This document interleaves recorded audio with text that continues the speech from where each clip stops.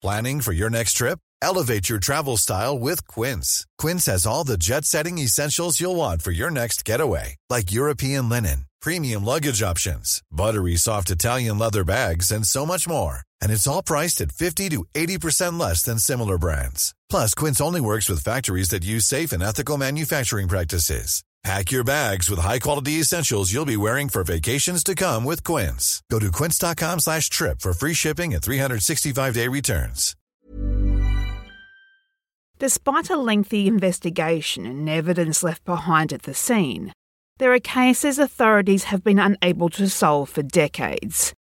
For years, the perpetrators of these heinous crimes would continue with their lives as if nothing ever happened. It wasn't until recent developments with DNA technology that these cold cases have finally been cracked. Cold cases solved by DNA, this week on Mysteriously Listed.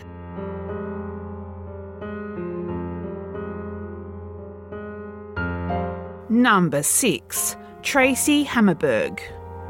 Tracy Hammerberg was born March 7th, 1966 in Milwaukee, Wisconsin.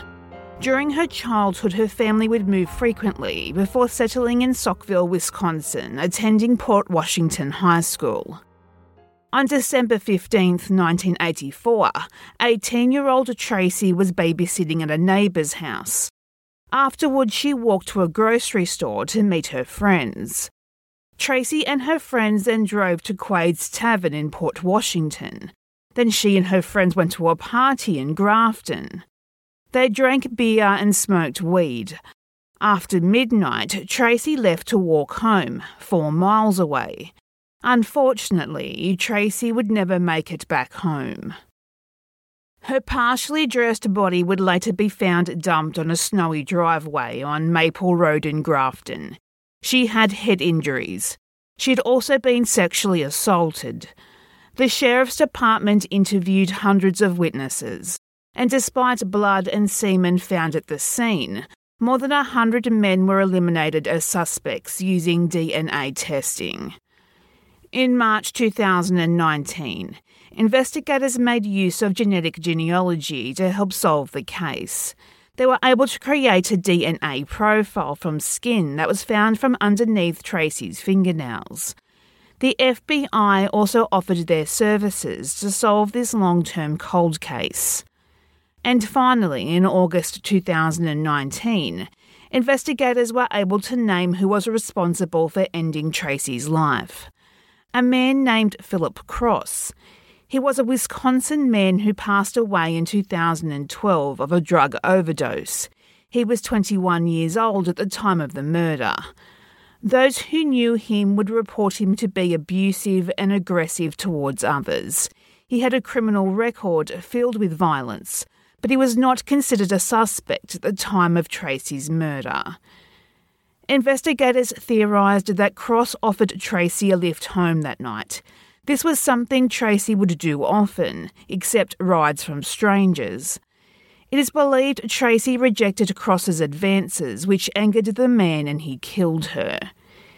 In a Facebook post, the sheriff's office confirmed that Tracy's killer had finally been identified, writing, quote, "It's true. Nearly 35 years later, we have identified Tracy Hammerberg's killer through genetic genealogy DNA matching. Hashtag rest in peace Tracy," unquote.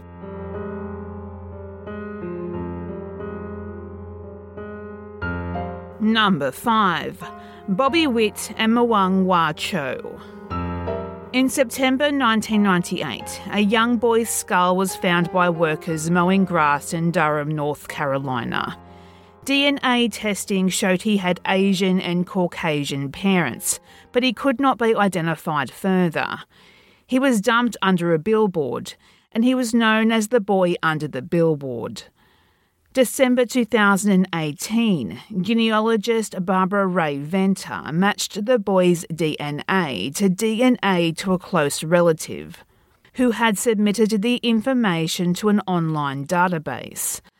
After contacting the relative, investigators learned the boy was 10-year-old Robert Adam Witt, or Bobby as his loved ones called him. Bobby's father, John Russell-Witt, told authorities that 20 years earlier that Bobby and his mother, Myung-Wha Cho, had left him. She told him she was taking Bobby and moving to South Korea to raise him there. Meanwhile, deputies in South Carolina had found an unidentified woman whose naked body was dumped in the woods in May of 1998. Her hands had been bound and she had been suffocated. After DNA testing confirmed the victims were mother and son, investigators in the United States enlisted the help of Korean authorities and international police to identify the woman as Myung-Wha Cho. The family believed Witt's story that Myung had taken her son back to Korea to raise him there. They were shocked to discover that in fact they had both been murdered. In a statement released through the Orange County Sheriff's Office, the family said, quote, "Our hearts are broken into a million pieces. We had no idea that Bobby and Myung were no longer with us and had not been for a very long time," unquote. The question remained who was the killer, which was now in a Kentucky prison serving a long sentence for armed robbery. They again questioned him several times. He would finally confess to killing his wife and son. Orange County Sheriff Tim Horn said he had always kept the case file box under his desk, where it was purposely in his way. Every time he turned, he hit it with his leg. He did this so the little boy would never be forgotten.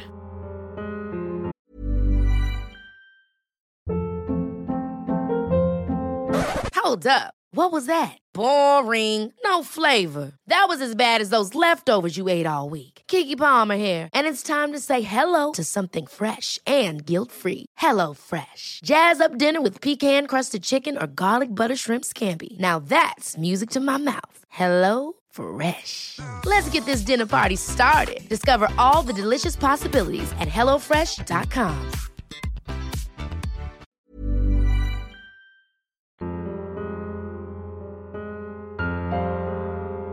Number 4. Jessica Baggin. On May 4th, 1996, Jessica Baggin had finished celebrating her 17th birthday at her sister's house. Her parents' home was only about a mile away, so she decided to walk back home.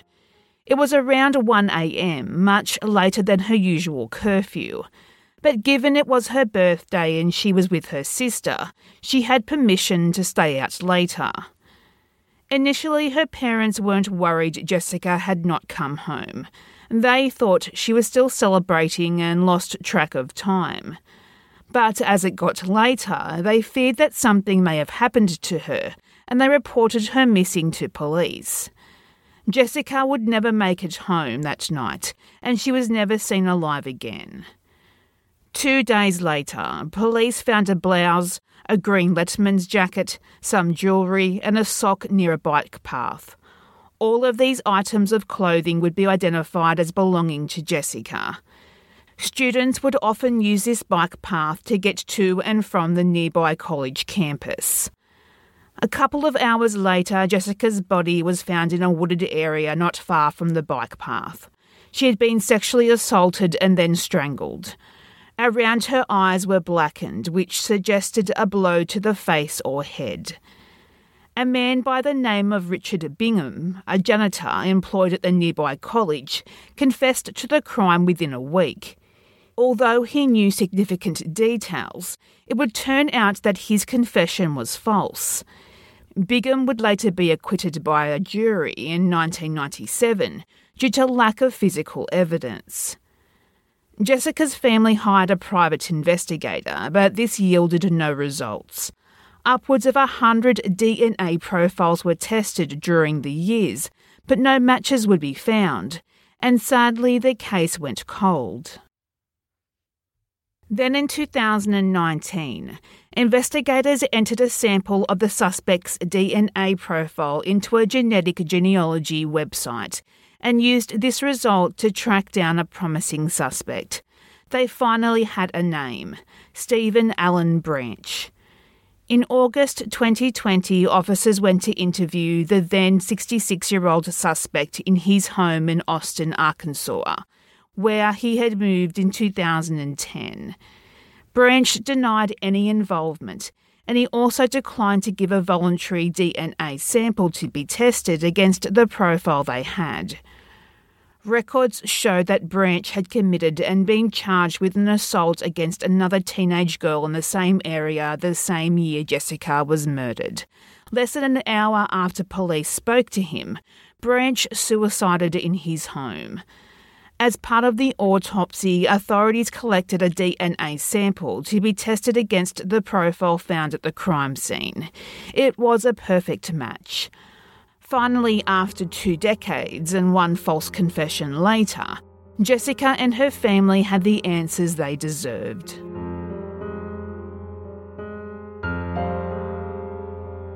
Number 3. Jody Loomis. August 23, 1972, Washington State. 20-year-old Jody Loomis was riding her bike from her home in Snohomish County to a stable where she planned to ride her horse. She was last seen crossing a highway before turning into a wooded side road.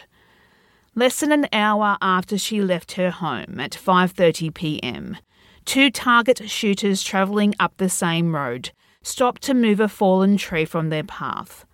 And that's when they found Jody Loomis wearing only her underwear, socks and a pair of boots. She had been shot in the head and she was clinging to life. They took her to Stevens Memorial Hospital in Edmonds, where she would die from her injuries. An investigation at the time of her murder found Jody had been shot with a .22 caliber weapon and that the bridle of her horse was missing from the crime scene. Her bicycle was thrown down a steep embankment. An autopsy found evidence that Jody's clothing had been removed and that she had been sexually assaulted, that it was likely she was starting to get dressed again when she had been shot.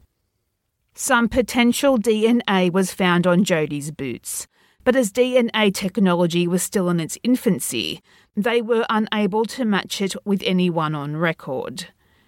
2019, someone was finally arrested for the crime, thanks to forensic genealogy. Parabon Nanolabs Incorporated, they tested the drop of semen on Jody's boots. It was identified as belonging to 77-year-old Terence Miller, a retired heavy equipment operator. Miller had a history of sex crimes dating back to the 1960s, including molesting young girls and indecent exposure.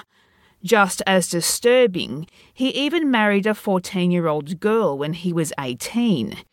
His place of residence at the time of Jody's murder was mere minutes away from where she would be found.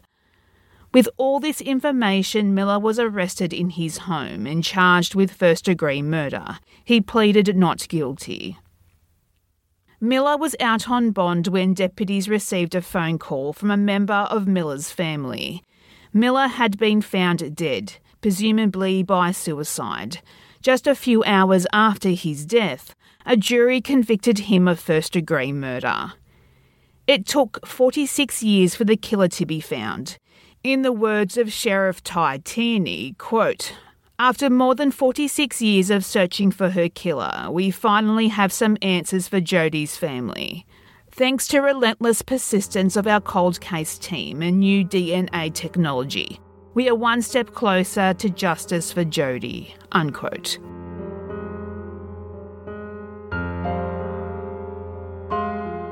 Number 2. Mary Priya.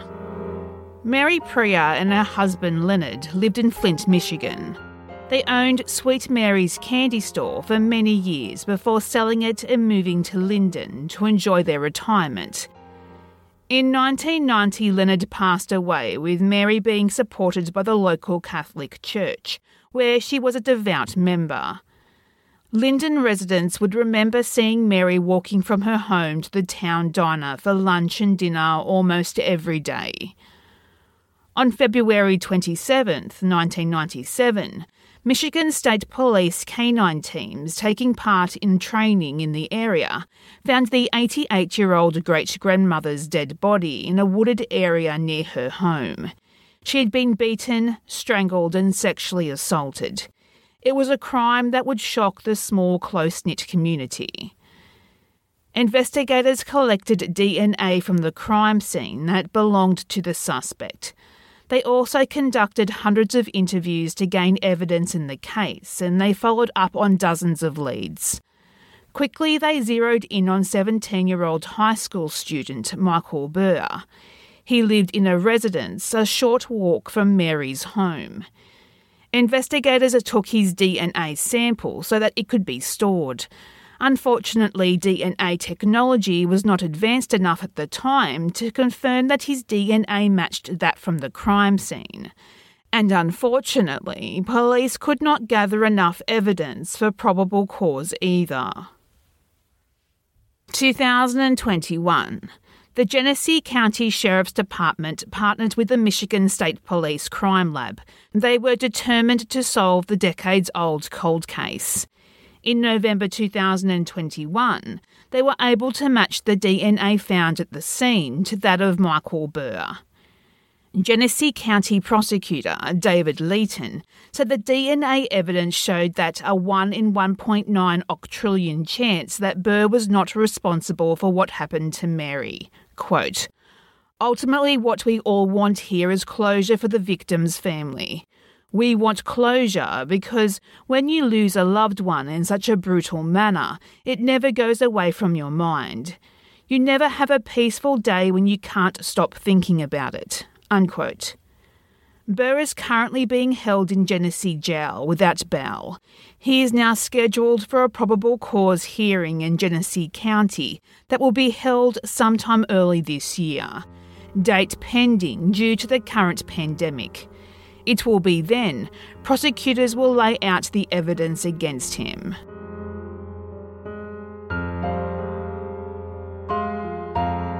Number 1. Janice Petropoula and Lynn Seathola. Janice and Lynn were both 19-year-olds from Pittsburgh, Pennsylvania, who were on vacation in Virginia Beach. They were staying together in a small cottage right on the beach. The two girls enjoyed their vacation lying on the beach, visiting local places and just enjoying the sun. June 30th, 1973. When the two women failed to show up for checkout at the end of the week-long stay, the motel clerk got worried and he called the police. What the police saw when they opened the door was gruesome. Janice and Lynn had been brutally murdered. Lynn had her throat slashed with a broken wine glass and had been shot twice in the face. Janice had been strangled, raped and shot 3 times in the face. Due to the amount of blood and violence, it was difficult for police to determine whether this was a targeted attack or just random. What they did know was, despite their belongings being thrown around the room, all the women's belongings were accounted for, so robbery was not the motive. The police thought they may have a serial killer on their hands. Between 1973 and 1985, 12 women with similar physical traits were murdered or went missing in the Virginia Beach area. Some of the women were killed in their homes, and 2 were found floating in the ocean. Several other women vanished from the ocean front, and they have never been found. Investigators interviewed 2 men who had dated the women, but did not charge them with any crime. They would be among hundreds of people questioned and thousands of leads exhausted by 1988. The case eventually went cold. In 2018, the police received a tip that reopened the case again.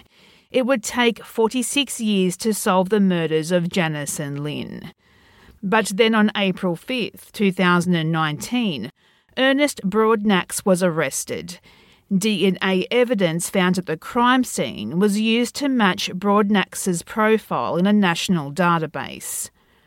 Broadnax was a military veteran who lived in Queens, New York. He had a lengthy criminal record with 14 arrests on charges including sexual assault, drug abuse and burglary. But no one knew he was capable of murder. When police arrived on Broadnax's doorstep, he did not resist arrest. It was as if he'd been waiting decades for this moment to come. He nodded and calmly got into the police car. After his arrest, police found more incriminating evidence at his apartment, evidence that has not been made public, but may connect him to 10 other deaths in the Virginia Beach area. This supports their initial theory back in the 1980s that Lynn and Janice may have been victims of a serial killer. In August 2019, while awaiting trial, Broadnax was medically diagnosed to be showing signs of dementia. However, in 2020, a court-ordered psychiatrist determined Broadnax to be fit to stand trial. But unfortunately, the current global pandemic has further delayed the trial. And while the prosecution remains optimistic the trial will go ahead and a conviction served, the young women's families are not as confident justice will be served. Quote, "There is no justice in this for Janice, and that just kills us. It absolutely kills us." Unquote.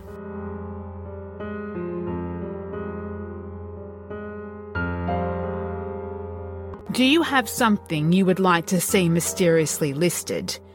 Do you have a particular theme that interests you? Message us on Facebook at Mysteriously Listed and on Twitter at MysteriousList. If you like what you've heard today, we would love for you to share this episode on your social media of choice. And if you are listening on Apple Podcasts, we would appreciate it if you could leave a positive review and subscribe so you don't miss an episode. Research, additional writing and hosting is by me, Ali. Music is by Mayu.